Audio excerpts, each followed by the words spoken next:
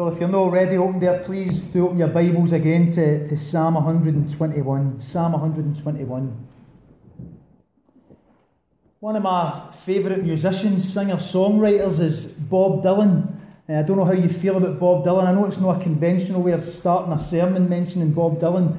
But one of my favourite songs that Dylan wrote many years ago is a song called Shelter from the Storm. Now, if you've never heard this song, you need to go home tonight and put it into Google or YouTube and sit and listen to Shelter from the Storm. Anyway, in one of the verses of the song, the character that Dylan depicts says the following words. He says, "I was burned out from exhaustion. I was buried in the hail, poisoned in the bushes and blown out on the trail, hunted like a crocodile, ravaged in the corn. Come in," she said, "I'll give you shelter from the storm." Throughout the Bible, there are countless stories of individuals or groups of people who belong to God who are going through one kind of storm or another that they need to be sheltered from. For some of them, it's the storm of sickness.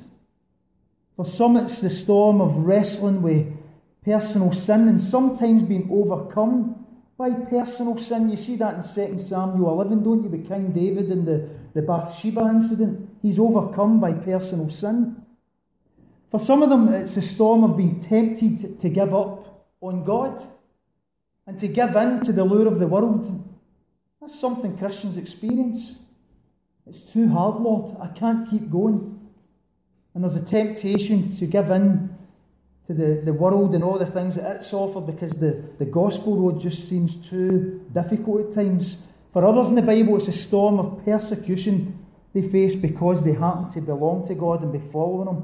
Like Dylan's character, many of the characters in the Bible are burned out, buried, blown out, hunted and ravished. Storms in the inside and storms on the outside. Now you see that not only when we read the Bible, but if you read church history, what you find is person after person going through one kind of storm or another. And what you find is it's usually the person that's most faithful. It's not the weak Christian that goes through the storm. It's usually the person that's sold out for Jesus. And the devil knows it. And he unleashes the gates of hell upon them and all sorts of storm blow in their direction. Nowhere in the Bible are we presented with that message that's often and often in some churches today that tells people that if they come to Jesus, then every storm cloud will disappear. Now, if we're Christians, we know that's not true. I sometimes wonder how anybody can preach that if they're a Christian, because we know that the Christian testimony doesn't add up with that. Being a Christian is hard. I'm sure some of us here this evening will be going through our own personal storm, something that nobody in the building might know about. Something you perhaps feel I can't share with anybody. Maybe it's a storm at home, a storm at work, a storm in the church. That happens often, doesn't it? Storms in the church. Again, you're not meant to say these kind of things, but let's be honest. Perhaps it's an emotional storm. Some of us might be going through a storm and we can't even explain what's causing it. We just know it's there, a particular issue that we wish would go away, be resolved or be healed. And until such time this happens, we find ourselves crying out to God for shelter from the storm. Well, in this passage we're looking at this evening, we meet a believer who is in the middle of a storm that they need God to deliver them from. And we pick up on this right away in the opening verse of Psalm 121. Have a look at it there, where the psalmist asks a question I'm sure every single one of us in here have asked at one time or another. That question, where does my help come from? So this is somebody who needs help. This is somebody who needs comfort and assurance. And what does that teach us about this psalm? Well, it teaches us that this is a psalm for us.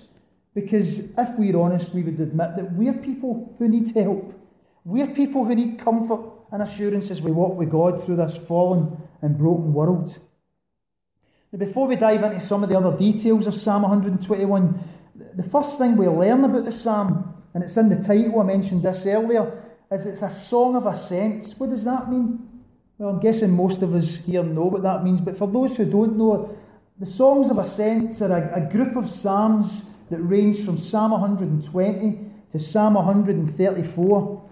And what you would have with these psalms is pilgrims were making their way up to Jerusalem to offer sacrifices at one of the annual Jewish feasts, to meet with other believers, to worship their God. And individually and collectively, these pilgrims would have sung these songs together. And in verse 1, it's lifting his eyes up to the hills while on his way to Jerusalem's temple. While he looks at the hills, it leads to this particular pilgrim asking that question, where does my help come from? Now, I don't know about you, but often when I've heard people preach or speak about Psalm 121, it's suggested that as the writer's looking to the hills, he's like somebody who's standing back and admiring creation. You ever heard that before? If you've heard that psalm preached? It's almost like somebody standing at the Grand Canyon or Niagara Falls and they're overwhelmed by the awe and the beauty and the majesty that's before them. I've heard that several times about this particular psalm. It's somebody who's admiring creation. Several years back, I worked in West Cumbria, down in Whitehaven in the Church of England. And somebody down there described Psalm 121 as the West Cumbrian psalm. And I says to him, why is it the West Cumbrian psalm? And he says, because it speaks of the beauty of the hills surrounding this particular area. But they're kind of missing what the psalm's saying, if that's what they think. In Psalm 121, it's not the beauty of creation that's on the psalmist's mind as he looks to the hills. The hills are the problem. You see, the hills back then, as in the case in some countries today, was the place where wild animals would dwell. Along with this, hills was the place where robbers who were on the run might have been hiding. And try and picture yourself as this psalmist. He knows that there's robbers in those hills. And he's worried that such people might have already spotted him and guessed that as a pilgrim who's going up to offer his tithe at Jerusalem's temple, this is somebody that's got valuables on him, which means he's worth robbing. So the psalmist has all of that in mind, and he panics. So hills for the psalmist are a place of threat and danger. It's the hills that lead him to ask that question, where does my help come from? Who's going to help me? Who's going to keep me? Who can save me from this particular trial that I'm going through? As I mentioned earlier, that's something that I'm guessing every one of us in here have asked at one time in our lives or another. Who can help me? Perhaps some of us are going through something tonight and you're asking that. Who can help me with this storm? Well, if a great theologian was to answer that question, they would probably write a whole book with about 50 chapters. But I love the simplicity of the Bible because in verse 2, we have the answer to that question, where does my help come from? And what we have in verse 2 is 6 simple words that answer that question. The Bible's much simpler than some of these theologians that get a hold of the Bible, isn't it? 6 words answer the question, where does my help come from? The psalmist's 6 words is, my help comes from the Lord. Friends, do you know that's one of the easiest things for Christians to forget? If you're like me as a Christian, that's one of the easiest things to forget, that your help comes from the Lord. If you're like me, you'll go through storms, and what you'll do is you'll try and sort it out yourself. Or you'll place your confidence and look for help in everything and in everyone except the Lord. Now, I know you're not meant to say that in church. Again, we come through these doors and we're all super apostles who want each other to think that we're all trusting the Lord 100% in every aspect of life. But the reality is, we don't trust God as we should. That's why this particular psalm's here. If it was a case that we just all automatically trusted the Lord, Psalm 121 wouldn't be in our Bibles. So the psalmist knows what like we are. And he knows that we tend not to place our confidence and trust in the Lord. We tend to place our confidence and trust in people, possessions, maybe worldly power and prestige. The list goes on. But the psalmist is here saying to us, get back to basics. Your confidence, your help is in the Lord. Now, I don't know your greatest problem here this evening. This is one of the benefits of coming to a church that you're not familiar with everybody. You can look around and say to people and look into their eyes and say, I don't know what you're going through. So it's not the preacher trying to manipulate the situation, but I really don't know what people are going through here tonight. But your world could be falling apart.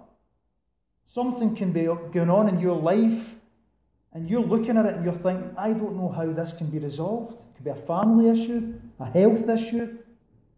I don't know what your big problem is, and you don't know mine. But one thing I do know, the Lord, God Almighty, the God of all creation, the God that we meet in Scripture, is the answer to all our problems. There isn't a problem that's been brought into this building tonight that God cannot deal with. Now again, we know that as Christians, but how often do you forget that? I forget that every day. And that being the case, the psalmist would have us see that although it's foolish to ignore threats and trials and storms, he doesn't want us ignoring them and kidding on they're not there. But what the psalmist is wanting us to do here is not focus on the storms or threats or trials. The psalmist is saying that rather than look to the hills, the problem, the storm, he's saying look to the Lord, the remedy. The same Lord who, as we sung a moment ago in Psalm 46, is our refuge and strength, an ever-present help in times of trouble. Friends, in this world of uncertainty and danger, God is our only hope, our only help, and our only hiding place.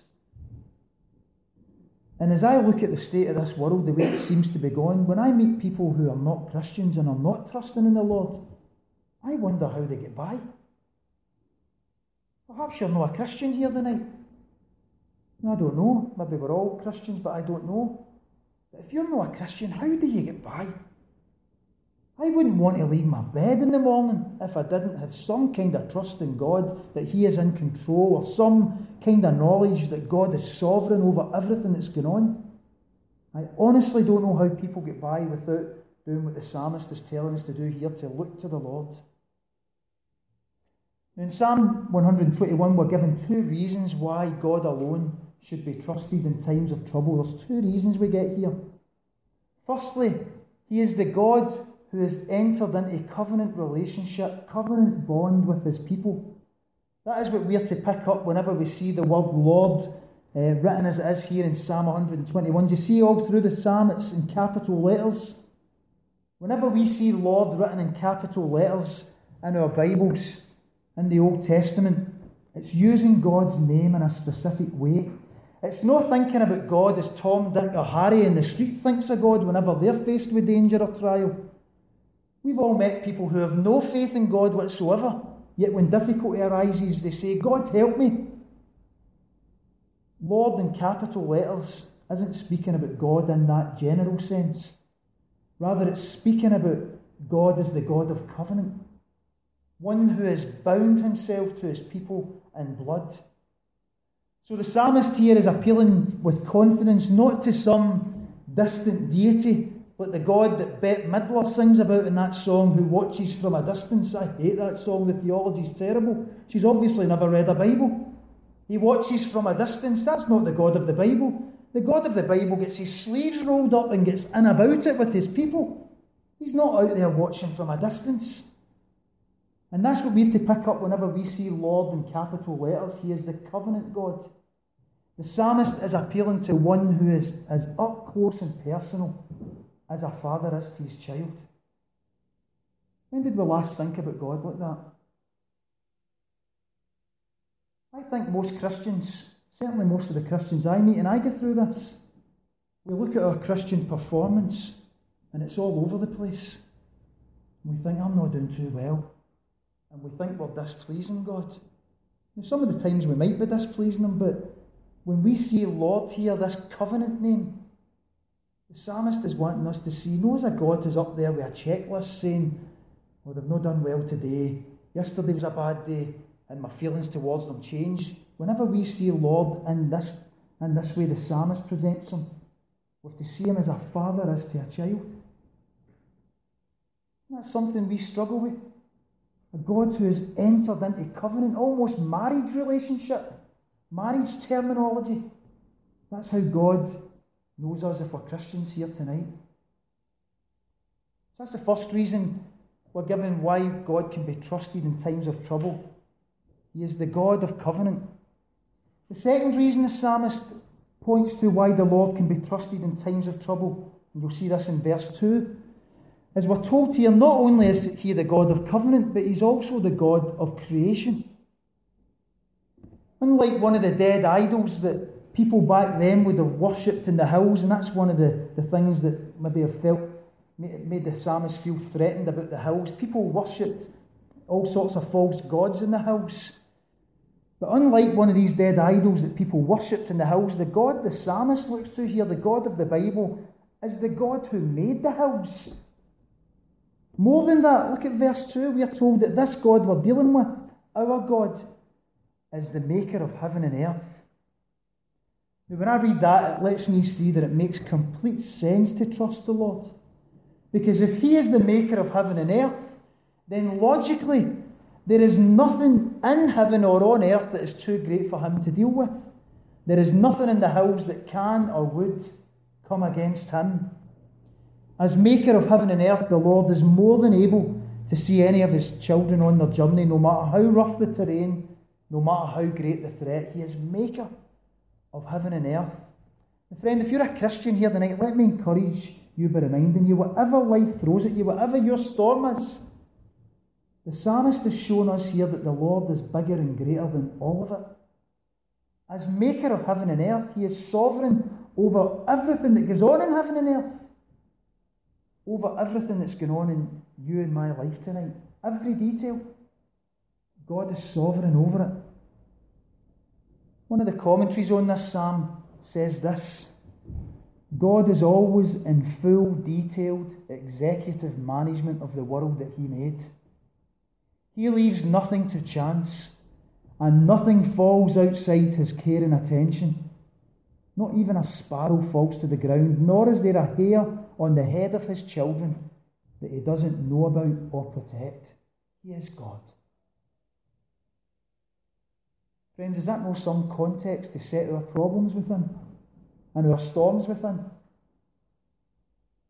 That our God is always in full, detailed, executive management of every aspect of our lives. Whatever happens, happens within his world, within his powerful working and under his powerful rule. Now, I don't know about you, but when I hear that, I need to pray, Lord, help me believe that daily. Because so often I take my eyes off that. And I just think things are happening and things are randomly spinning out of control. But the psalmist is saying here, no, he's the maker of heaven and earth. That means everything that's going on in heaven and in earth is being governed by this God.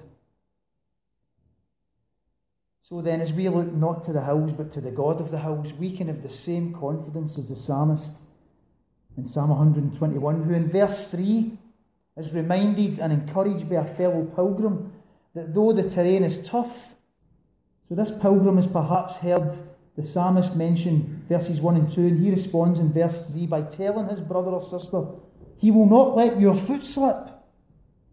And I guess that's another way of saying that God will not let us slip beyond a point where he can reach out and restore us. Underneath are the everlasting arms. That is a great comfort to me. I don't know about you, but to me, that God will not let my foot slip. Because I've went through times in my Christian walk where I felt I was hanging on by my fingernails.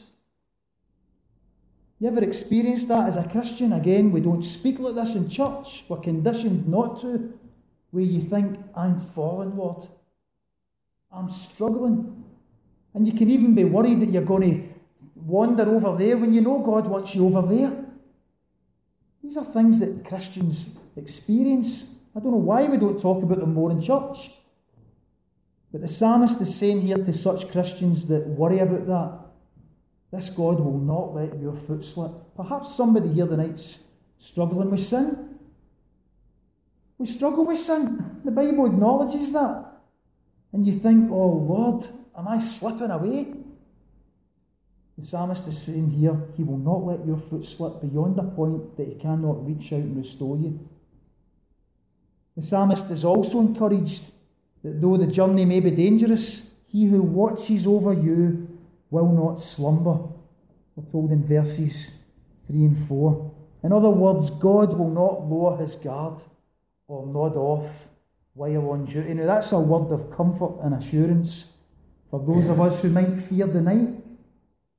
I know some people who have told me when the minute their head hits the pillow, they struggle with all sorts of fears.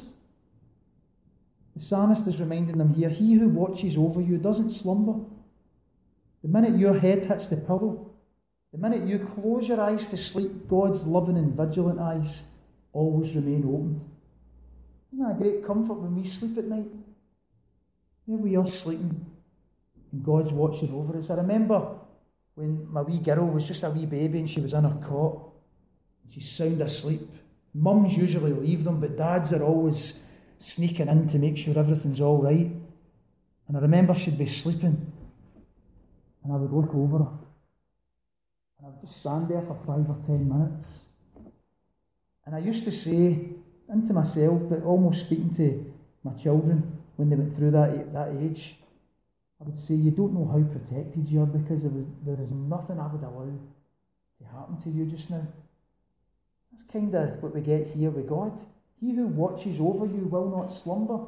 He is watching over us, just like the Father is with his child, looking on them lovingly, caringly. Again, when was the last time we thought about God in those terms?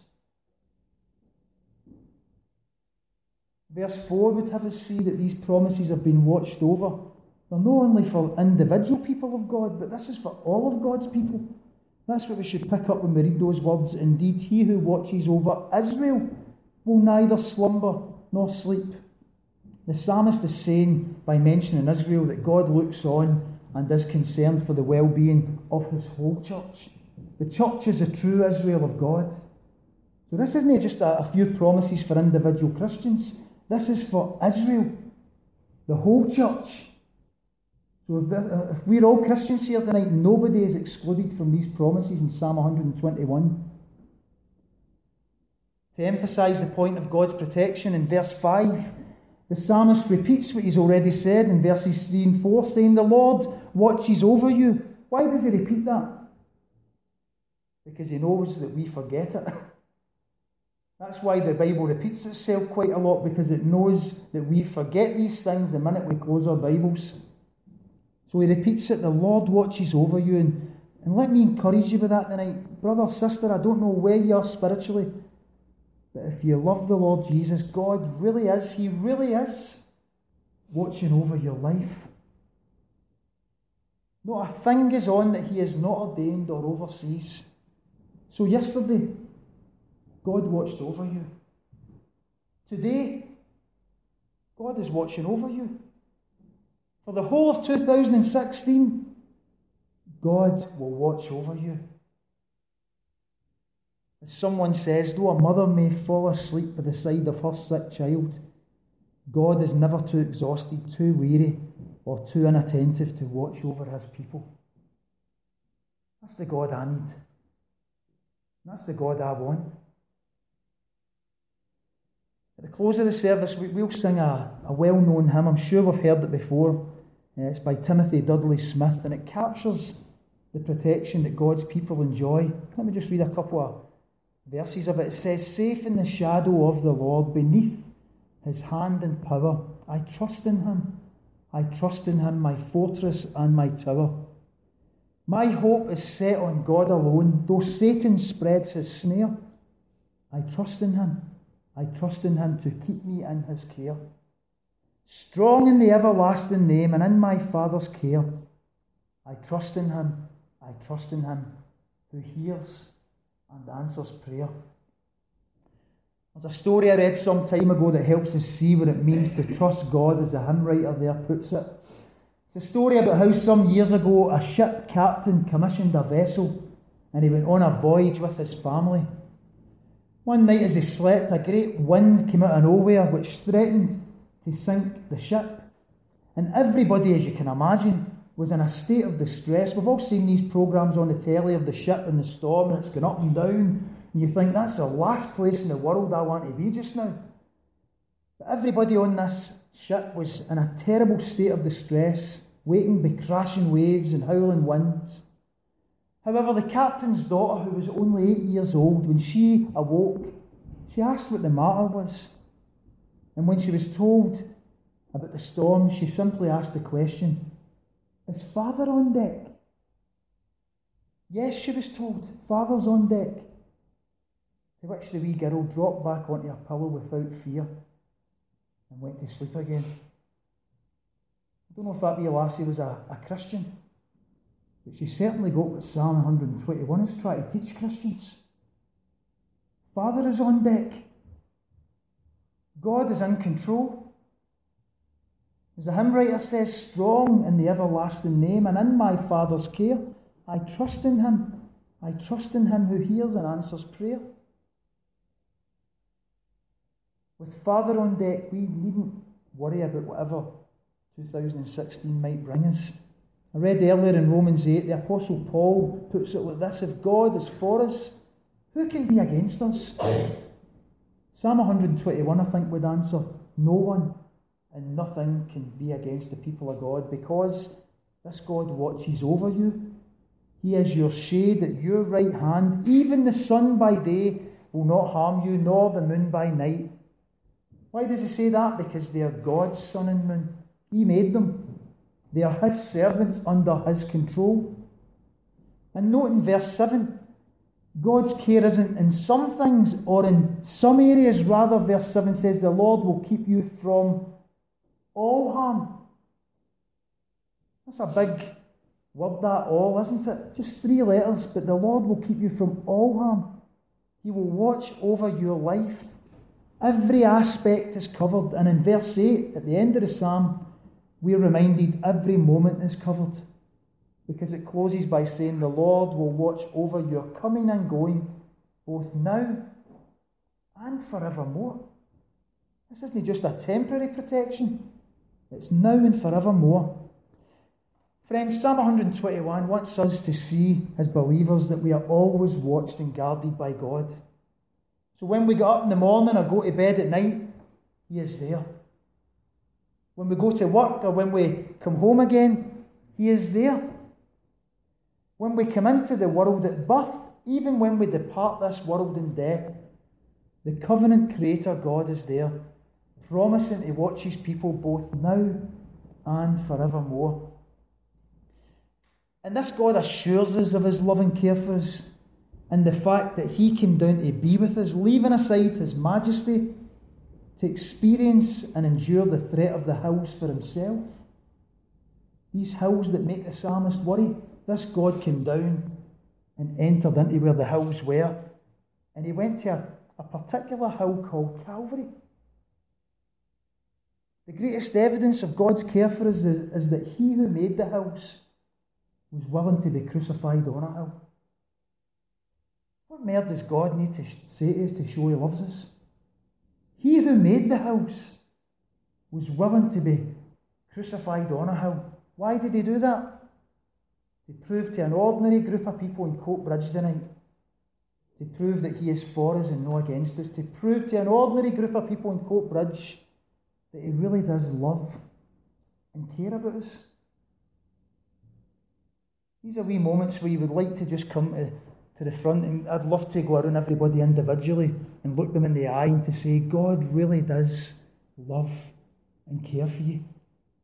He really does.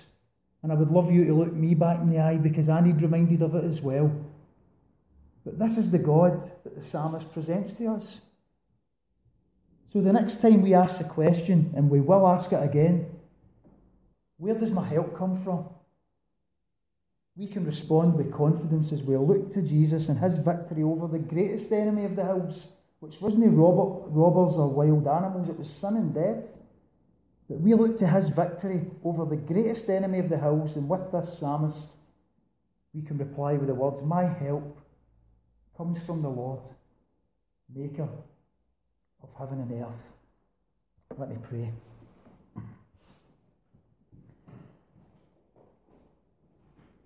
Father, how blessed we are to have a God who has entered into covenant relationship with us.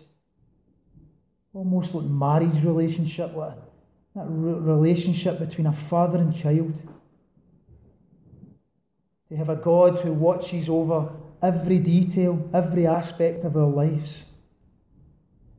And Lord, how I pray that this truth that we've looked at in Psalm 121 has been impressed upon our hearts and minds.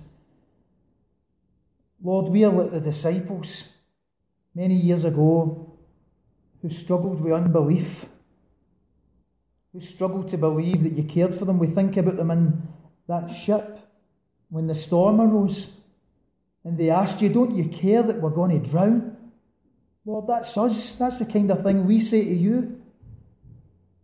And yet we've been reminded in Psalm 121 and in other places in the Bible, oh Lord, that you not only care, but you've demonstrated this care by coming into the worst of storms, taking upon yourself our sin, tasting the death that we deserve.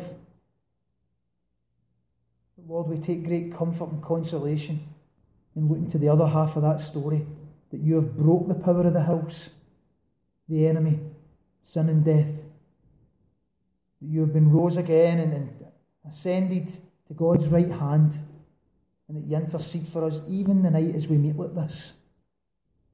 Lord, please keep reminding us about this for 2016. And please keep reminding us about this until the Lord Jesus Christ returns for us. In his name we pray. Amen. Well, we're going to close by singing that hymn that I mentioned earlier, Safe in the Shadow of the Lord, beneath his hand and power. Now, I hope it's the same words. I've brought my own words of this. Sometimes online you get different words, so I maybe just actually come to this bit here so I don't sing different words from you. Safe in the shadow of the Lord, beneath his hand and power, I trust in him, my fortress and my pillar. So let's stand to worship God and we'll close with this.